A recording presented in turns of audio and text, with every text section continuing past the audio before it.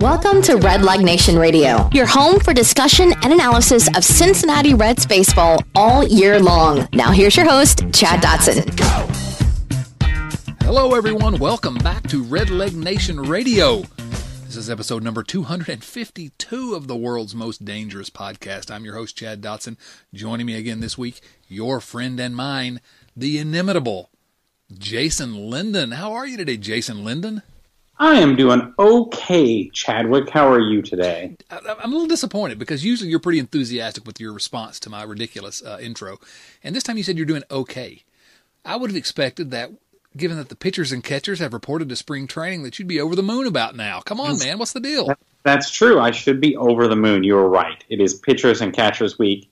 Baseball season has resumed, and it's upon us, and the Reds are going to win 1,000 games this year. And yet you're under the moon. It's true. Sorry. All right. Well, anyway. Hey, I'll try to improve as we move along. No, I have no doubt that you will. Pitchers and catchers reported at spring training, Goodyear, Arizona this week, and that always sort of marks the end of winter and the beginning of spring, although the weather hasn't exactly cooperated with that in my location. But, it's the start of a season with as much optimism. I think probably it's been 6 years since we had a spring where you really could feel this kind of optimism before the Reds. And for me personally, I'm incredibly excited about what we have in front of us. Do I think the Reds are going to be in the World Series? Not necessarily, no.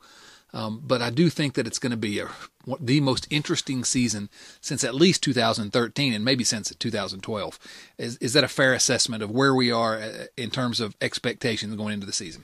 I think that's absolutely fair, except for the part where the Reds aren't in the World Series. Yeah, what was I thinking when I said that? I don't know, man. I really don't know. Ludicrous. It was ludicrous, Jason. They're clearly going to be in the World Series. But we'll address that later. I want to go ahead and talk about something that we talked a little bit before we came on air, and I thought, well, we'll fit that in right before we do our viewer mail segment. But it now seems like a pretty good idea to go ahead and jump into that because you were talking a little bit about some of the projections that we've seen. And, every one of these sites, Fangraphs, Baseball Prospects, a bunch of them they're different models. Right, yeah. And basically just mathematical, it's models, and projection models on how they project each team to do. And it's been really fascinating to watch. I think the last time you were on, maybe, or the time before, we talked about how the Reds were projected to win, 82 games by one of them, a winning record. And whoa, that's just the thought of that after what we've endured the last 4 years. It's kind of crazy. And some more of those have continued to come out, and they've been fascinating. Specifically, the projections about the National League Central have been fascinating, haven't they? Yeah, no, a lot of the divisions, there's always kind of a clear, or often kind of a clear leader. The AL Central would be a classic where there's Cleveland and then there's everybody else. But the Central, nobody seems to know what to make of it. I've seen numerous projections. PECOTA, I think, has the Brewers in first place, and I want to say it's one of the Fangraphs projections has them in last place. And PECOTA has the Cubs in last place, and the Fangraphs one has them in first place.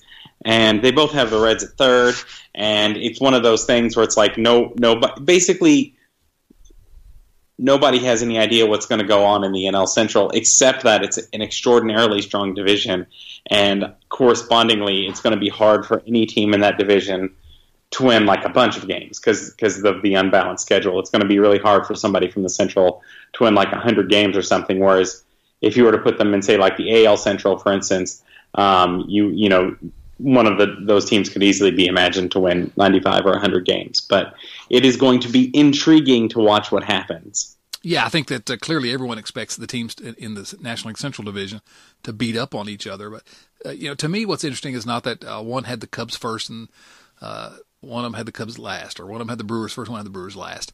One, I think it was the PECOTA one, had every team in the Central. What I'm seeing from this is sort of a big picture thing. Yeah. I think it was Baseball Prospectus' PECOTA system that had every team in the National League Central at 500 or better. Yeah. And so what you've really got here are 5 teams that are all in some, all competitive in some way. And, it doesn't take a couple things to go right or a couple things to go wrong for it to play out any number of different ways. And one of those ways that it could play out is your Cincinnati Reds having a real legitimate shot. Even the ones that have them in third place, which most of them have them around third place, they don't have the Reds, 4 or 5 games out of first or something in general. It's not like, everyone literally expects the Cincinnati Reds to be competitive in maybe the most competitive division in baseball, and I can't believe I'm saying that. It's amazing. You're right, the Central is remarkable because all of the projections, third place isn't even 4 or 5 games out. Last place is 4 or 5 games. Yeah. And it's one of those things where it's like part of me is kind of rooting for the whole NL Central to finish the season 84 and 78 to just blow up the playoffs this time. Oh, it'd be great. But then another part of me wants the Reds to finish 85 and 77, and then all the other guys can die. In that scenario, absolutely. Yeah. It's something that I think we're all sometimes accused of being overly optimistic here. Although someone on Twitter told me that he went back and listened to some of our older podcasts and said it was kind of funny how up and down we were at times. And I know that I'm sure that has happened to us because it's been a rough 4 years for the Reds. But it's not just us being crazy optimistic. No, we have data to back us up now, Chad. Finally, we're not the only ones who think this. We're not being like, well, the projection systems all think the Reds will win 12 games, but we know better. Yeah. No, it's not that way, and so it's really fascinating to look at those projections. And man, it really every time I see a new one and that has the Reds in the mix, it gets me even more excited. And it's really interesting the way that all these projections are shaking out because, again, this is just something to talk about in the offseason. It's not the actual games on the field, but one of the arguments that I heard after last season, you and I were, not just this past last season, but the year before, we were like, time for the Reds to go all in. They got to do something. And I don't know who, I think maybe Steve Mancuso at Red Leg Nation had the phrase this week. The Reds didn't go all in this offseason, but they went in. I think that's a good way to put it. They didn't really go all in. But what it says to me was some people said, well, they shouldn't even think about going all in because this is a great division, They got the Brewers and the Cubs, and, even if they go all in, they can still finish in last place. And, that could happen. But I think it's a much more competitive division. It's going to be a much more competitive division than most people assumed. I think everybody thought the last couple of years that the Cubs are going to dominate this division, and it's not really worked out like that. Yeah, I think you're right. I've been thinking, though, about the sort of in versus all-in thing, and I just, it's true. I mean, they could finish in last or first, but what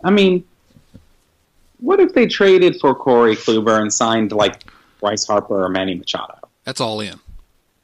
But, they're the favorite then, not just in the Central, but in the NL, right? I think we're one trade. You have to trade a couple of your big guys and one free agent signing from being a World Series contender. Yeah, if you do those two things, you're the best team in the National League. I think so. Maybe second to the Dodgers. The Dodgers are pretty fierce. But again, you just have to be in that conversation because the way the postseason is. And it's just you could do it, Reds. Heck, those still Keuchel and Machado and Harper are still unsigned. Yeah. Amazingly. Which is a different discussion entirely. Yeah. No, they could still go even further towards all in. I don't anticipate that happening. I think one of our questions that we got from a listener we're going to talk about that later. But but I'm okay with them just being in right now. Yeah. But I can see it's not that difficult. 1 or 2 moves here would sort of change my opinion. We talked about they had to Hash Brown get the pitching this offseason. And I guess they technically did get the pitching. Yeah. Not technically. They added some good pitchers to the staff. I'm happy about the guys they added. They could have, I wanted them to get that one guy, the Hammer. And they didn't. I need to see 6 weeks of Sonny Gray before I can. Yeah, he could be that guy. I agree. Render. Yeah. So anyway, the pitchers and catchers reported they've started working out. It's terribly exciting. David Bell's getting his first peek at the players that he's going to have under his command this year, and his 11-man coaching staff is out there. It's just it's insane, and he seems optimistic. And there was a little bit of a kerfuffle today on Twitter. Jason, would you say it was a kerfuffle? Perhaps. David Bell, there's two quotes I want to talk about with respect to one Nick Senzel. You know Nick Senzel. I do know him, yes. You've spoken to Nick Senzel. I have on several occasions. Yeah.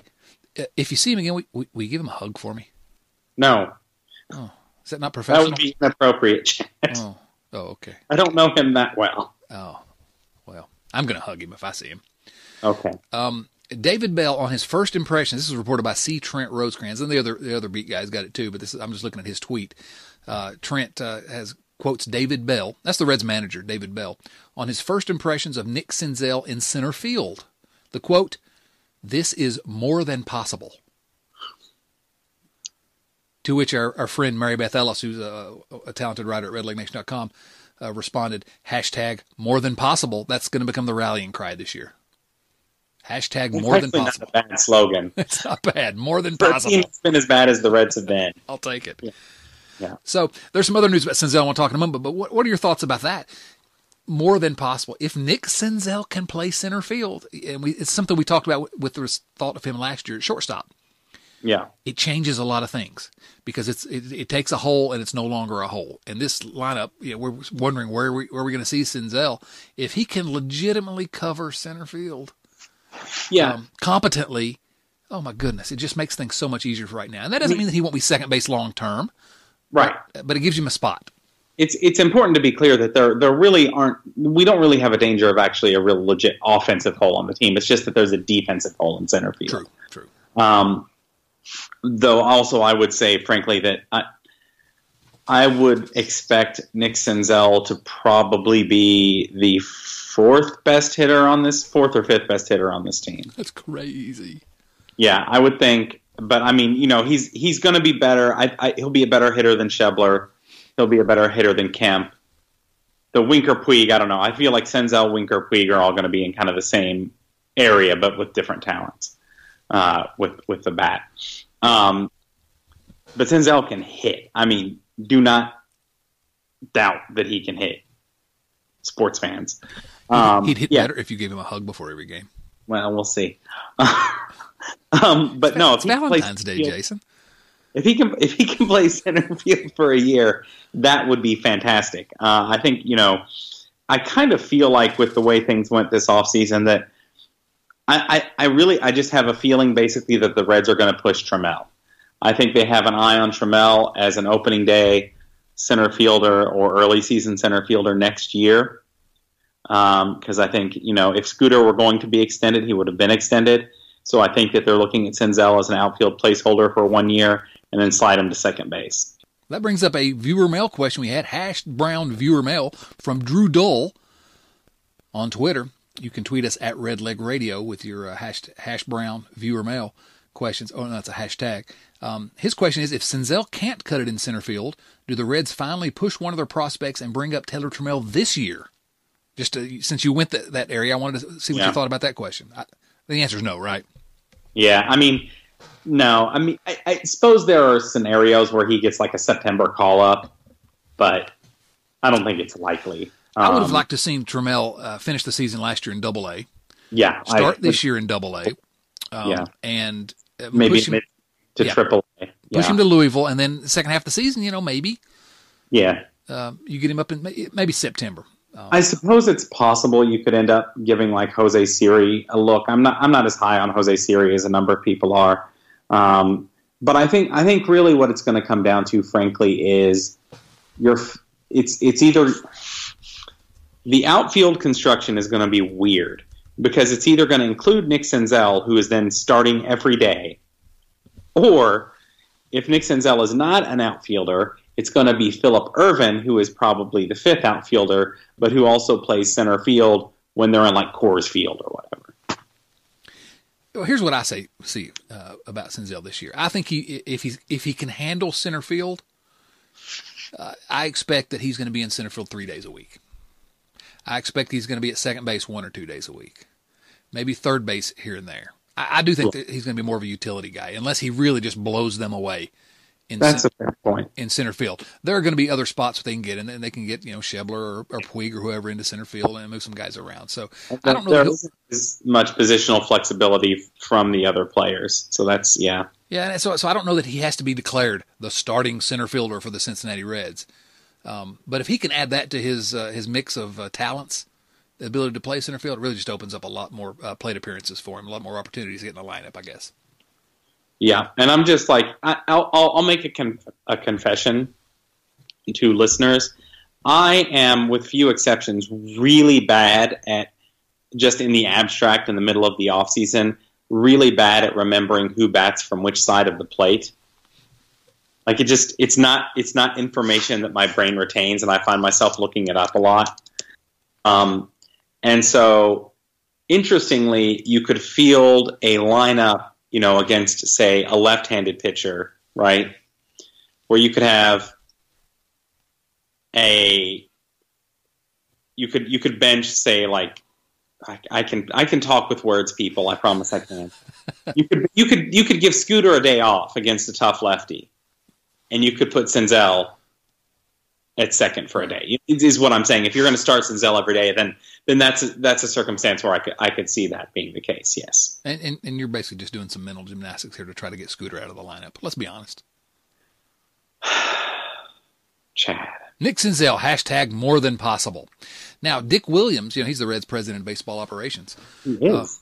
He had a quote about Nick Senzel, and this is the one I really want to unpack a little bit, because you and I have talked a lot about this particular item, and it's something where I've been very, very vocal about my thoughts. Dick Williams about playing the service clock game on Nick Senzel, which of course means, keeping him down for 2 weeks and getting that extra year of team control. Dick Williams' answer, it sounded like something that I would have told him to say. I anticipate putting the best team out there that we can on opening day. I anticipate putting the best team out there that we can on opening day. So that makes it sound, I said on Twitter, I'm cautiously optimistic about it, because I've been railing on the Reds. From day one, they need to have the best 25 players on the roster in Cincinnati. That's been my opinion, and I know some people think it's illogical, and I can see there's a really good argument against it. Yeah. But that's what I want, and really interesting to see Dick Williams say that. Yeah, I agree fully, and I have something that's going to be up on Red Leg Nation probably about the time of this podcast that addresses that. But if you want, I can get on a minor high horse and make my argument as for why Nick Senzel should open the season with the Reds. Why don't you do that? Just make sure it's not really high, just sort of a medium height horse. No, it's just I don't know. We'll see. You can be your judge. Yes, I can. She can. Yeah, I'm good at that. So, one of the things that, like, how sometimes something's bugging you and it just takes you a while to mentally articulate what's bugging you? I do know how that happens, Jason Linden. And so what finally just kind of hit me with this, I keep getting in arguments with people about, you should put the best team on the field. But you know what it really comes down to? When they're keeping these players down for 2 weeks or whatever, it's bad faith. Like, you have kids, I have kids. Like, if my son were to, whack my daughter with something and get into trouble for it, not that they would ever do that, because of course they're perfect angels who never experience conflict, right? Exactly. And I would say, don't whack your sister with that, right? And then he were to pick something else up and whack his sister with it, and I would be like, hey, I just told you not to do that. And he was like, no, you told me not to whack her with that. I would have a problem with that. I can see that. And I feel like it's rational to have a problem with that. And I have a problem with major league teams playing this kind of game where, yeah, maybe they're not breaking the letter of the law or the policy or whatever, but they're certainly breaking the spirit of it. And just let's be intellectually honest here about what's going on. And if I were a person, I don't know anybody who would be real thrilled with their boss manipulating things so that they got less, that they got paid less. Yeah. Well, technically, no, nobody's going to be okay with that. And so, you know what? How about we just are ethically honest with ourselves here? And we had a question on our viewer mail, hashtag viewer mail, from West Virginia Redlegs, at WV Redlegs. Do you think it is ethically wrong that teams can steal a year of high earnings off of potential stars by leaving them in AAA for a couple of weeks? Well, I just stated my stance on that, I believe. You just made the case. Here are my thoughts. And let me see if I can unpack these in a way that people can understand. Is it ethically wrong? Yeah, I think it's pretty clearly ethically wrong. This is a $1 billion business. Does ethics mean anything in big business? Often, very often, no. With Nick Senzel, I think there's a very good business argument to keep him down for 2 weeks. Go to Red Leg Nation, look at Steve Mancuso's article today, or probably yesterday by the time you listen to this, about that. He's not wrong about anything he says. Okay? It makes a lot of sense to keep Nick Senzel down. But to me, it's cynical. To me, it is a guy that you hope is going to be the cornerstone of your franchise, and you're playing games with him. He's a guy that if he works out the way that you expect him to work out, he's going to be a guy that you're going to want to be around for a long time. So my opinion is, let's treat him like the special employee that we think he is. He's clearly one of the best 25 guys. Get him on the roster, and you know what? If it means we don't get that extra year on the end, well, you've treated this guy right. Maybe you can pay him for that year and a few years past that, and pay him closer to what he's worth. Yes, I know the collective bargaining agreement is what it is, and that's another question WV Redlegs had was, are we going to see a strike when it expires? And quite possibly, I don't know. I know they can do this, but I think it's wrong. But to me, as a fan, it's wrong because you're telling me that we want to save some of Bob Castellini's dollars. Yeah. We want to get another cheap year out of him instead of paying him what he's worth. But to me, I'm a fan, and okay, you can talk about money all you want, and we have to talk about it because this is big business. But I want the Reds to have a good team on the field, and that means having Nick Senzel on the roster. And so the ethical concerns or whatever, you can make all these arguments, and I think you can make good arguments both ways, and I think it's a completely legitimate argument to keep him down. I see that. But I want the best players, the best 25 players at their disposal on the Reds roster for 162 games. I've watched them lose 90-plus games for 4 straight years, and I'm tired of it. I don't want to waste 2 more weeks. Is that short-sighted? Perhaps. But, I think the flip side is you're treating Senzel well. And I'd make sure to let him know, we didn't play games with you. We got your best interest at heart. Now, that's a business, and he may have a better offer elsewhere later on, and it may not work out. But I think if you treat people that way in the long run, it's going to work out. Yeah. That's my opinion. And just to build on that a little bit, or to give like sort of a supplementary example, nobody has a problem, and I know the players don't have a problem. Not really. I mean, I know they're irritated by it at times with something like the Reds had with pitchers for the last few years, where a lot of guys are going back and forth because the Reds are trying to figure out who can stick and who can't. That's different. Yes. Right.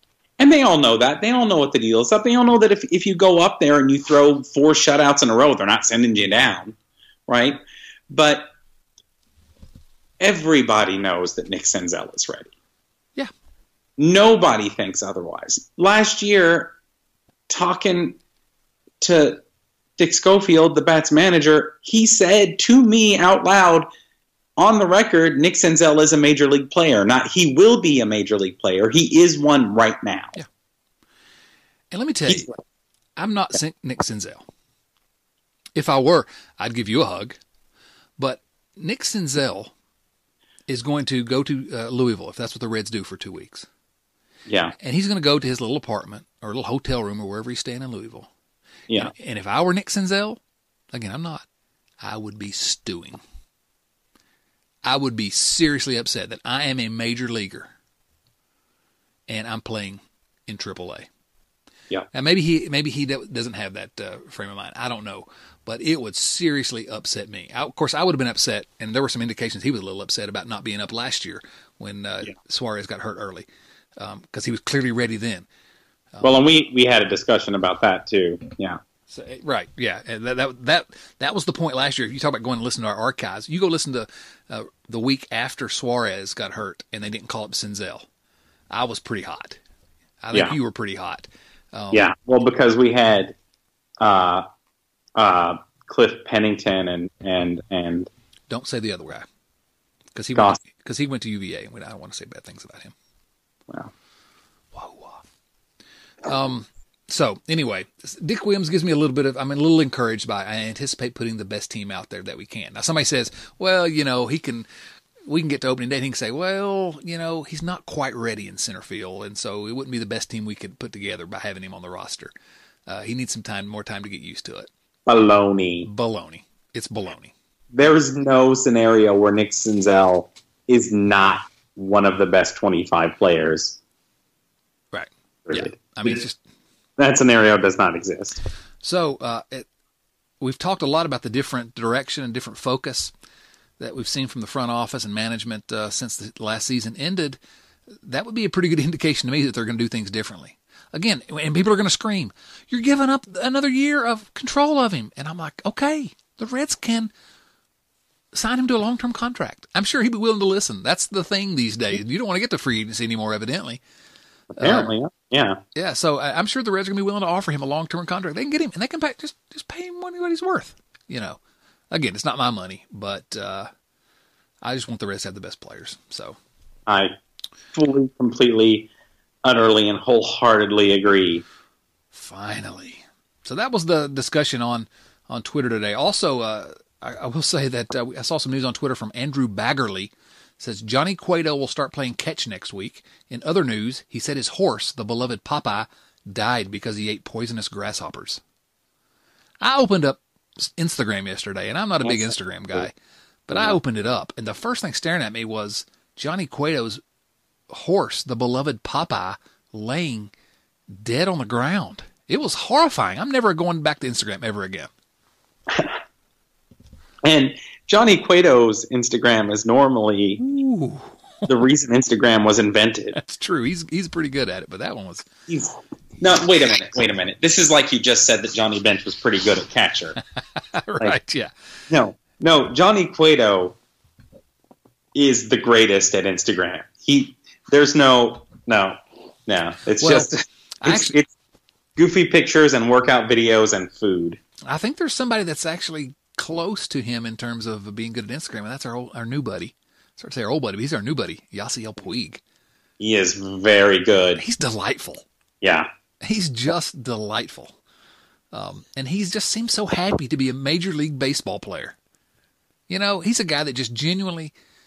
I know we've talked about how some old school guys are going to be upset when he flips his bat or whatever, but I'm not so sure about that. I think it's going to come across that how much he loves being playing for the Reds.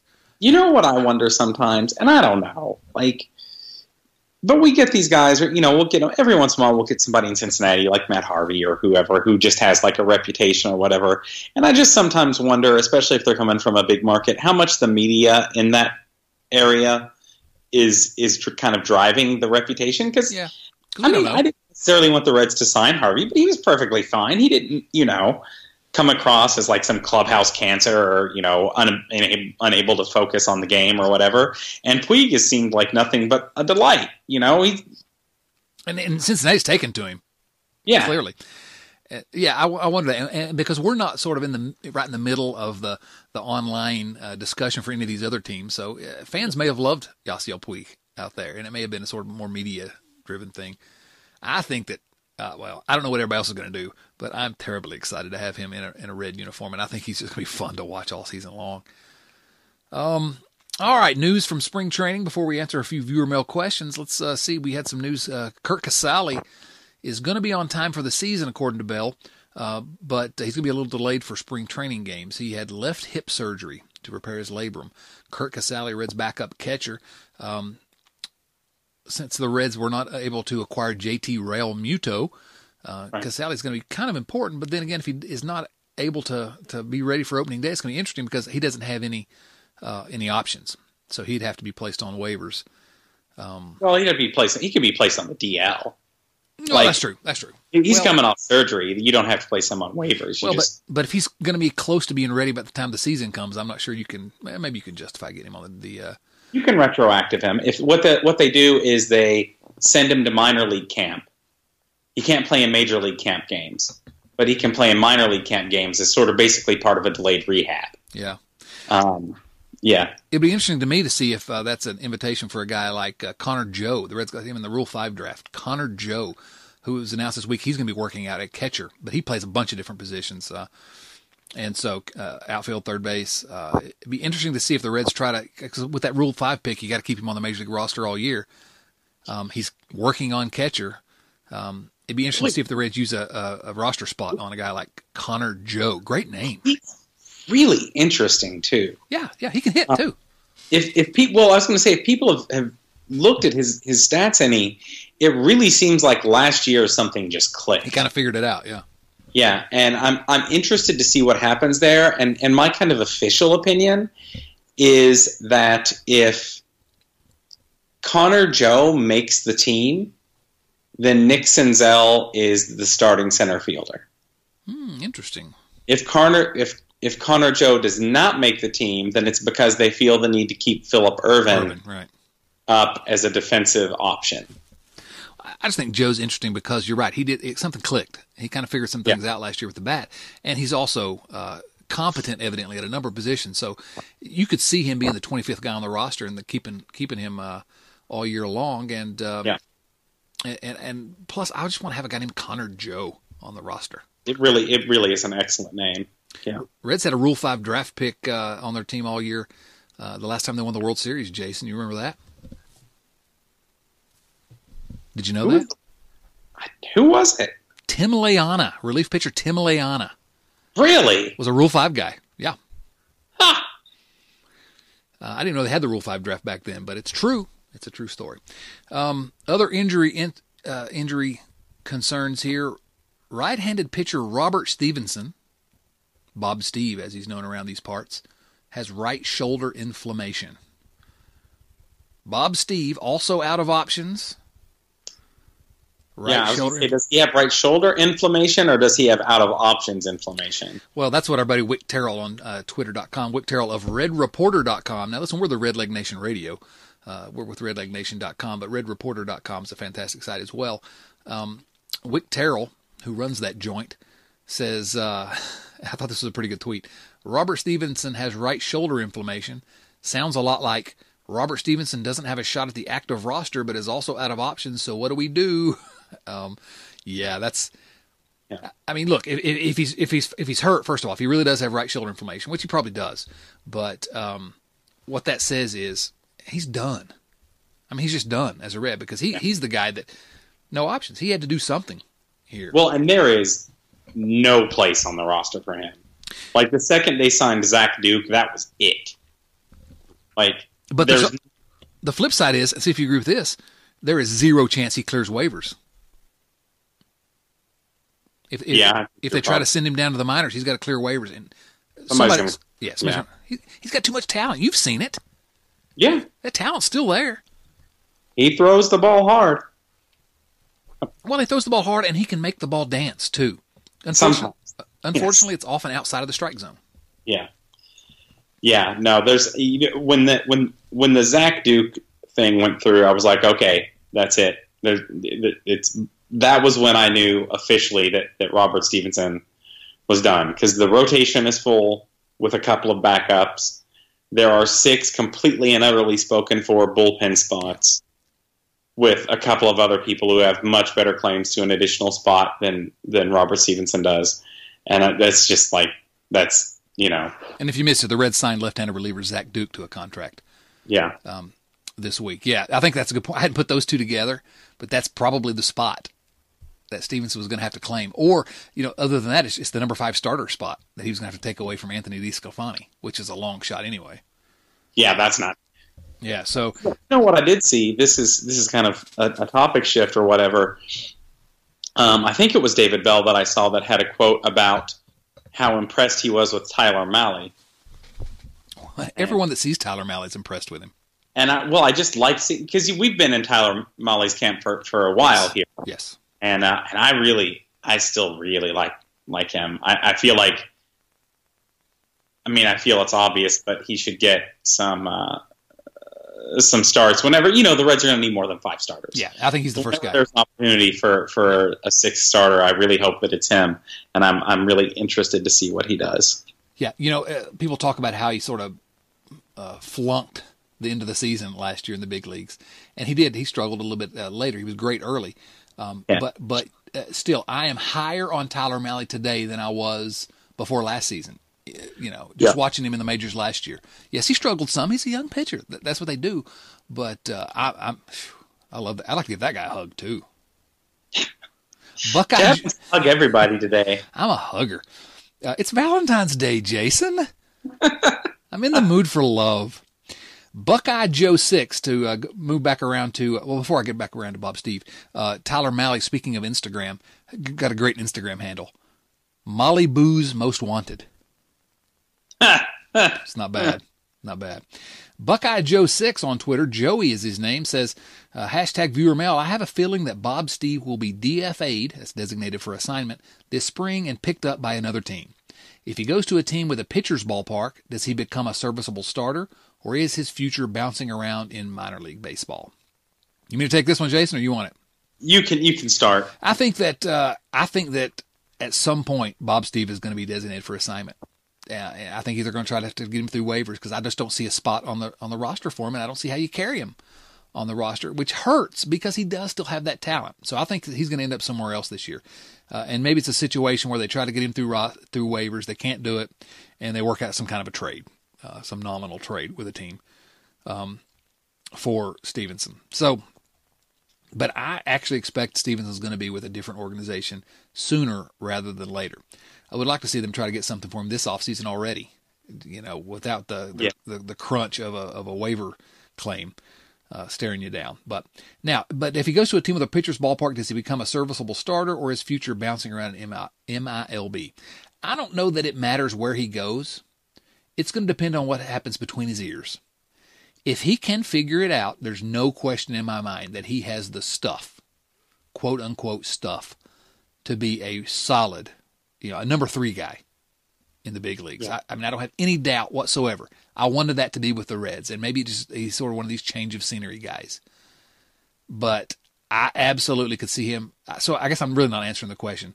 I could see him bouncing around up and down. I think he's going to be in and around the major leagues, AAA, bouncing back. I think he's going to be somewhere in baseball for the next 7-8 years. I don't think he's going away, but I'm just not sure he's ever going to get it enough to where he's going to be able to really stick in the big leagues. So I guess that's my answer. You don't know if this young man is ever going to figure it out. As I was saying that, I was thinking about when Marty Britterman said that about Johnny Cueto. I don't know if this is ever going to, and Johnny Cueto, R.I.P. Popeye, Cueto did figure it out. Yes, he did. I could hear myself saying that. I thank you for calling me on it. Yeah, I agree. I don't think it matters where he pitches. What matters is if he learns to stop walking people. Yeah, and if he does, he's given some quotes to the effect of basically not being interested in not walking people. Blows my mind. And so that's what it comes down to. He's got to limit the walks. He's walked 5 2/3 batters per 9 innings in the majors so far. That's not getting it done. Yeah. You know who doesn't walk people? Who doesn't walk people? Tyler Malley. That's so true. He has in the majors a little bit, but boy, did he not in the minors. He did in his short stint in the majors, but, come on. You're pitching against the best hitters in the world for the first time. Yeah, I assume he'll eventually figure it out. Yeah, absolutely. Hey, did you send Joey Votto a Valentine today? No. Thank you for walking into my life, Joey. I saw that one. That was wonderful. The Reds had some good... There was one, I can't remember what Scooters said, but I sent it to my wife. I texted it to her. And she sent me back, as she does at least once a day, she sent me back the emoji of the woman doing a palm in her face, Yeah. Yeah. Only once a day? Well, no, that was just the first time. Her actually name in my contacts is, I have her name and then the face palm emoji. She rolls her eyes at me a lot. Can you imagine that? I can. Oh, come on. I got nobody on my side. All right. Quickly, I want to talk about it because I've mentioned Steve a couple times here already, and he's been following the Reds payroll this offseason. And I want to get your quick take on this before we go into some viewer mail questions. Okay. With Alex Wood winning his arbitration case against the Reds, he's going to be paid $9.65 million. Zach Duke was signed for $2 million. So the Reds payroll at this time, unless they sign more players, and we're going to probably talk about that some, is at $121.6 million. Now, that's an increase of about $20 million over last year. So that's good. Yeah. That's good. The Reds promised us the highest payroll in Reds history. And if you look at dollars as a static thing, 121 is higher than 115 that they had back in 2015. But if you adjust for inflation, which I think you have to do, then this payroll is only the third highest in Reds history, behind 2014 and 2015. At a time when the Reds, when all of Major League Baseball is breaking records for revenue. So do we yell at them a little bit about promising us the highest payroll in Reds history and only maybe technically living up to that promise? Yeah, I think we do. I think all of baseball needs to be yelled at right now, frankly. And again, a world where Keuchel, Machado, and Harper are still out there. It boggles the mind. I think the Reds have more resources that I think they could have used. There seems to be kind of a league-wide freeze on free agent spending right now for whatever reason. It's been going on for 2 years. Sign Bryce Harper. Go sign Bryce Harper. I mean, sign Dallas Keuchel. No. Sign Bryce Harper and then sign Dallas Keuchel. Yeah. And I think that, we're kind of at an impasse. You've really got probably enough guys have signed at this point that it's not like a great team, but you have you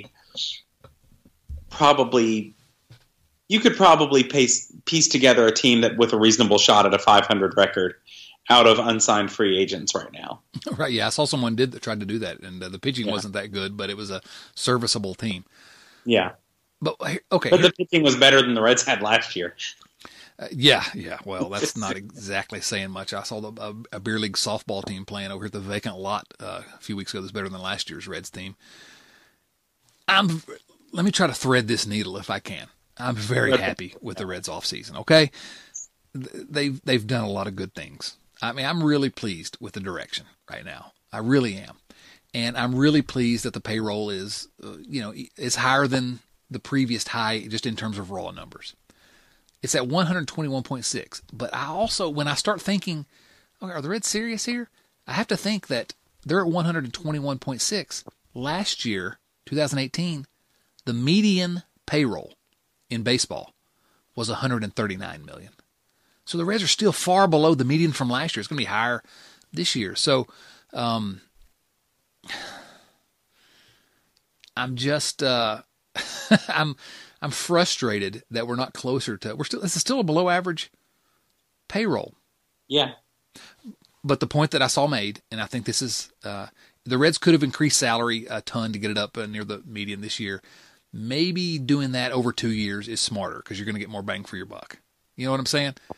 Maybe, but isn't that what everybody said last offseason? Yeah. It was like, oh, well, this crop, and then all of a sudden it was like, oh, like all the people making the argument that the pitching crop is stronger next year. No, it's not. I mean, there's Chris Sale, but otherwise it's not. It's the same. Jason, I want Chris Sale. I do too. I mean, listen.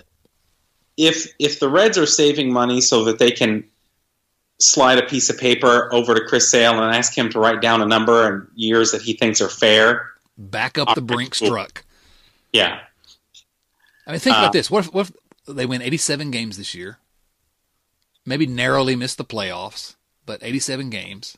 Maybe they sneak into the wild card, but even if they narrowly miss the playoffs, it's a team on the rise.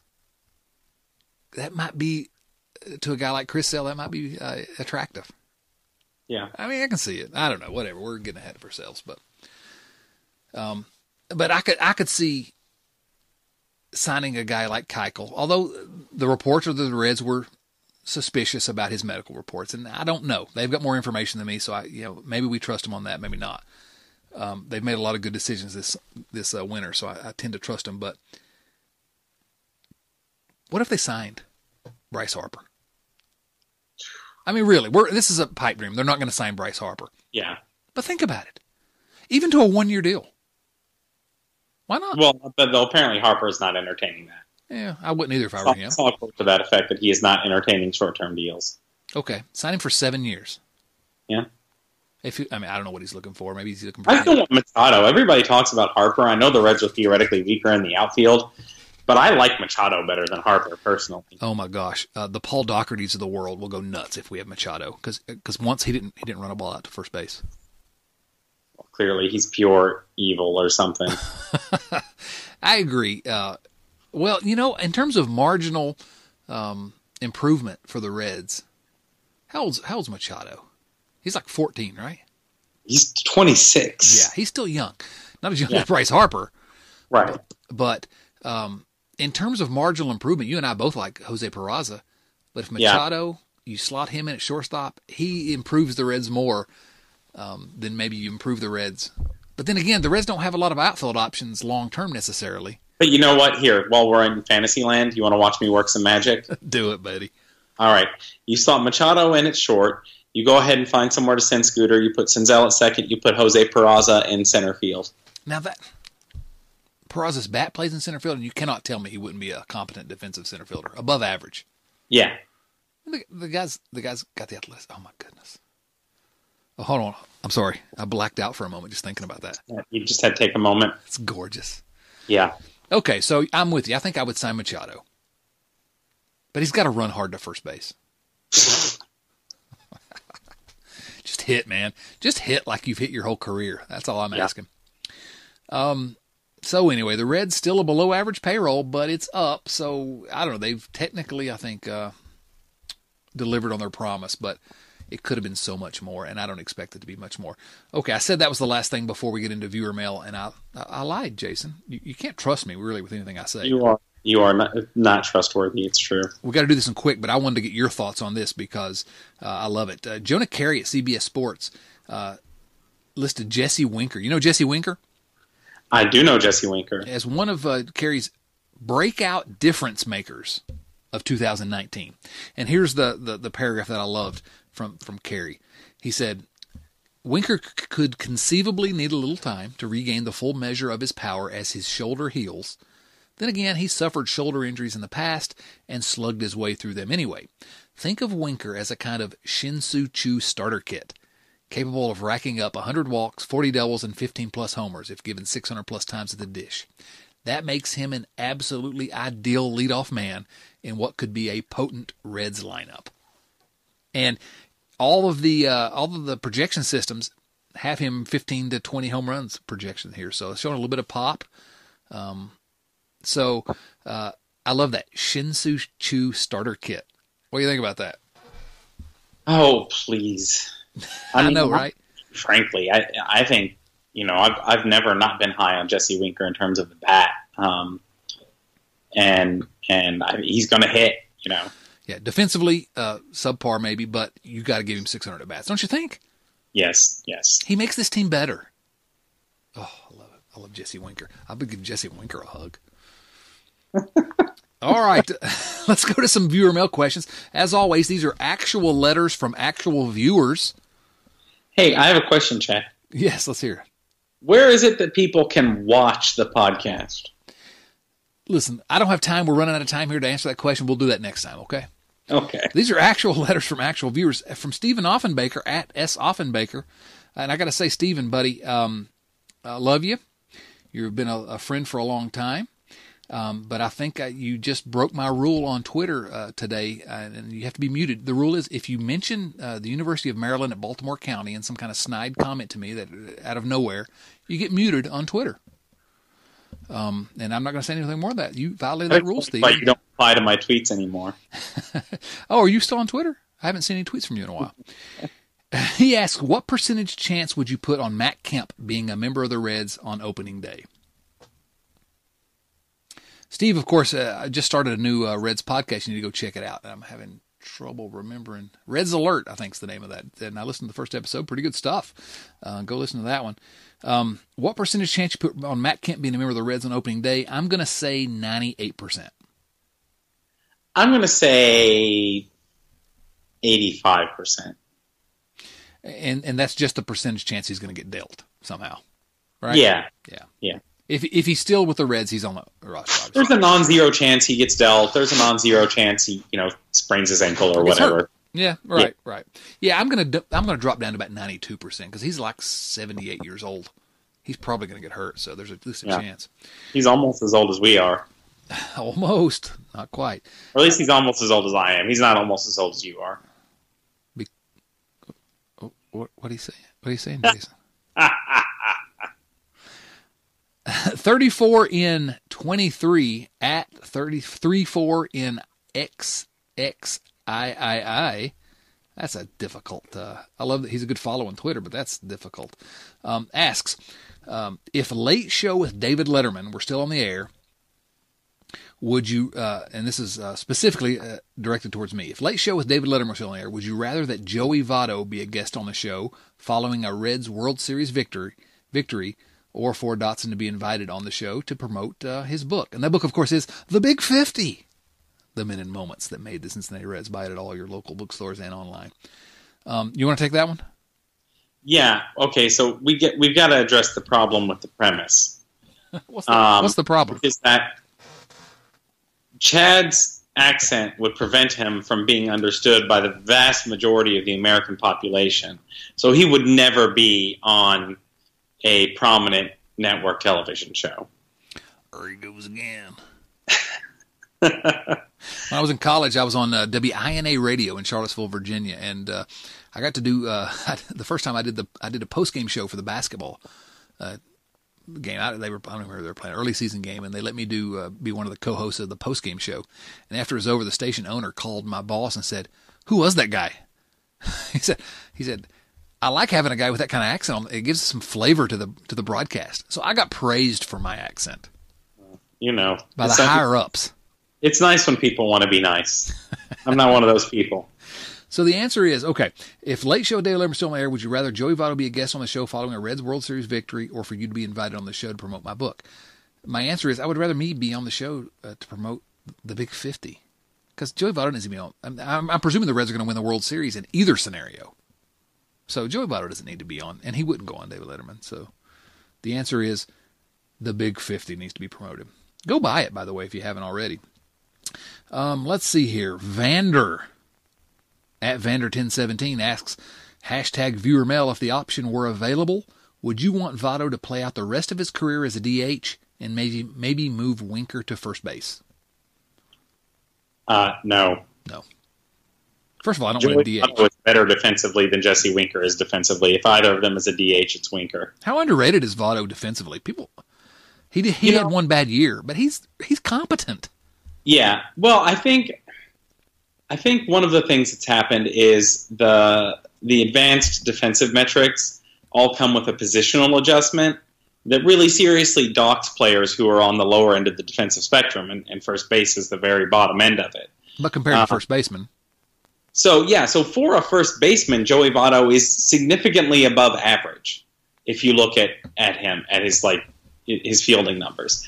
But he always has negative defensive numbers because he plays first base. But as first basemen go, he's quite good. Yeah. Plus, screw the DH. Yes, also screw the DH. Yeah. Matt asks, #viewermail, what do you think are the chances of Luis Castillo making the All-Star game? I think he's at 40% chance. My opinion, Matt, is that Luis Castillo is about 5% chance of making the All-Star team. And not because I dislike Luis Castillo. It's just Johnny Cueto has made one All-Star team. It's hard for a pitcher to make it. And he's going to have to be great from the beginning of the season. There's a lot of pitchers. So I don't think it's necessarily a disappointment if he doesn't make it. But I think there is a insubstantial chance. I think he can make it. He's definitely going to have a good enough year. Well, not definitely, but I think he's definitely capable of having a good enough year. What do you think the chances are of Luis Castillo making the All-Star game? I think Luis Castillo will make an All-Star team. Yeah, just maybe not this year. Just maybe not this year. We'll see. I mean, he could come out if he is what we saw, during his first tour with the Reds, as it were. Then I think his chances go up significantly. Yeah. And a lot of that, let's be honest, will depend on where the Reds are in the standings. Okay, rapid fire. I'm going to take this one. I'll give you the next one. Right. From Jeff Walter at J. Aaron Walter, will the Reds add a center fielder from outside the organization, either as a starter or backup before opening day? I don't think so. I think they're going to ride with either Senzel, and if Senzel's not going to do it, then Phillip Ervin. You agree with that? Yep. Okay. Here's for you from Adam Gardner at AM Gardner 96. Aside from Luis Alberto Bonilla, which former Reds player most deserves his own bobblehead night? You got an answer? This is an easy one. It's so obvious. I've got an answer. Let's see if it's the same one, if it's so obvious. Okay. Wayne Krenchecki.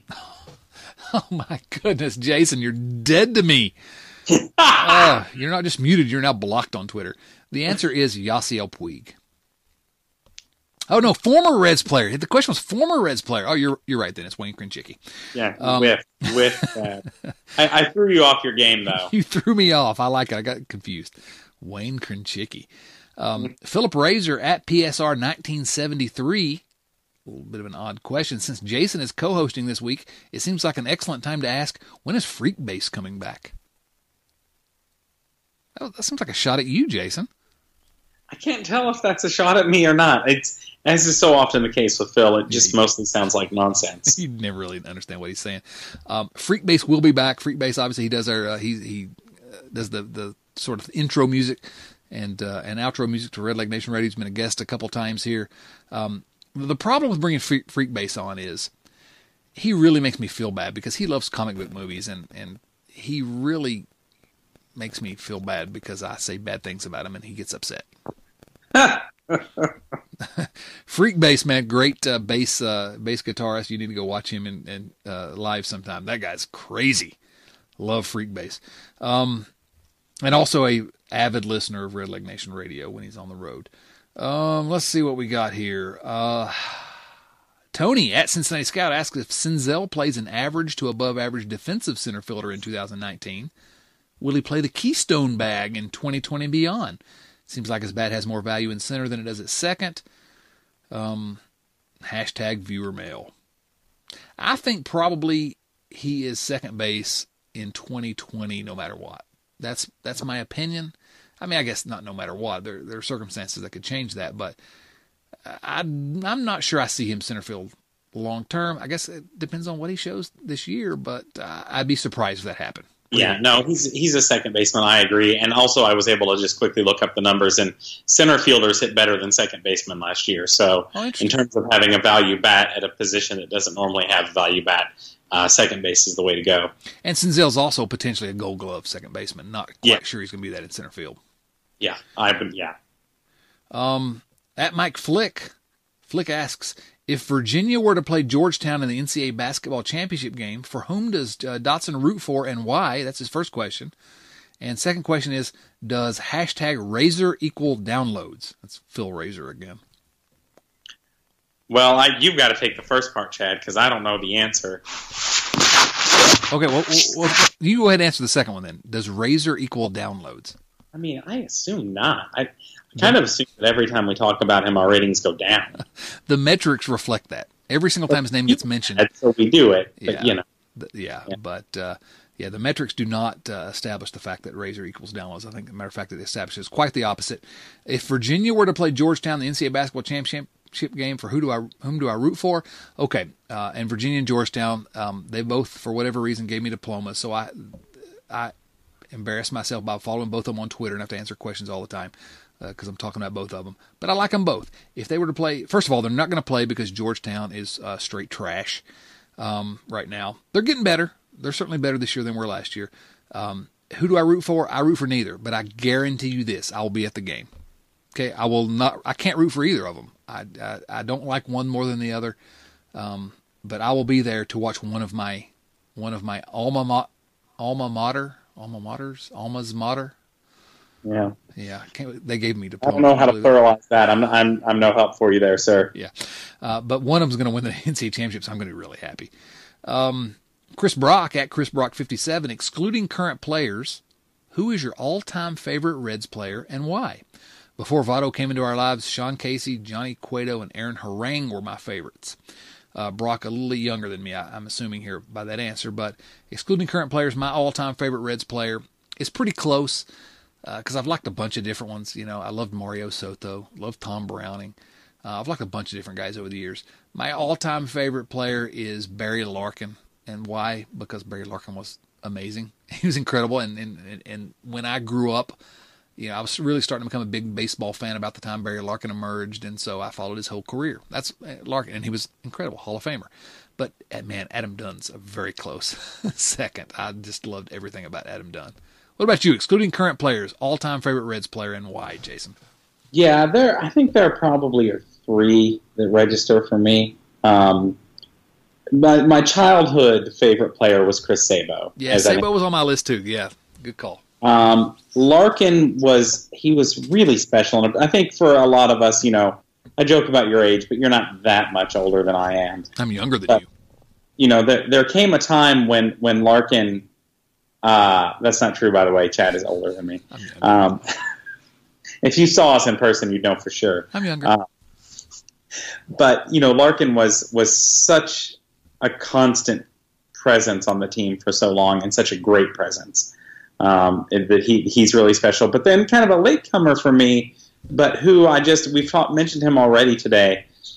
He's the Red I follow more than the former Red I follow more than anybody else is Johnny Cueto, who was just, I still feel like, even with whatever injuries he's had in hindsight, that if the Reds had kept him and signed him to an extension, there is a good chance that he becomes the greatest pitcher in Cincinnati Reds history.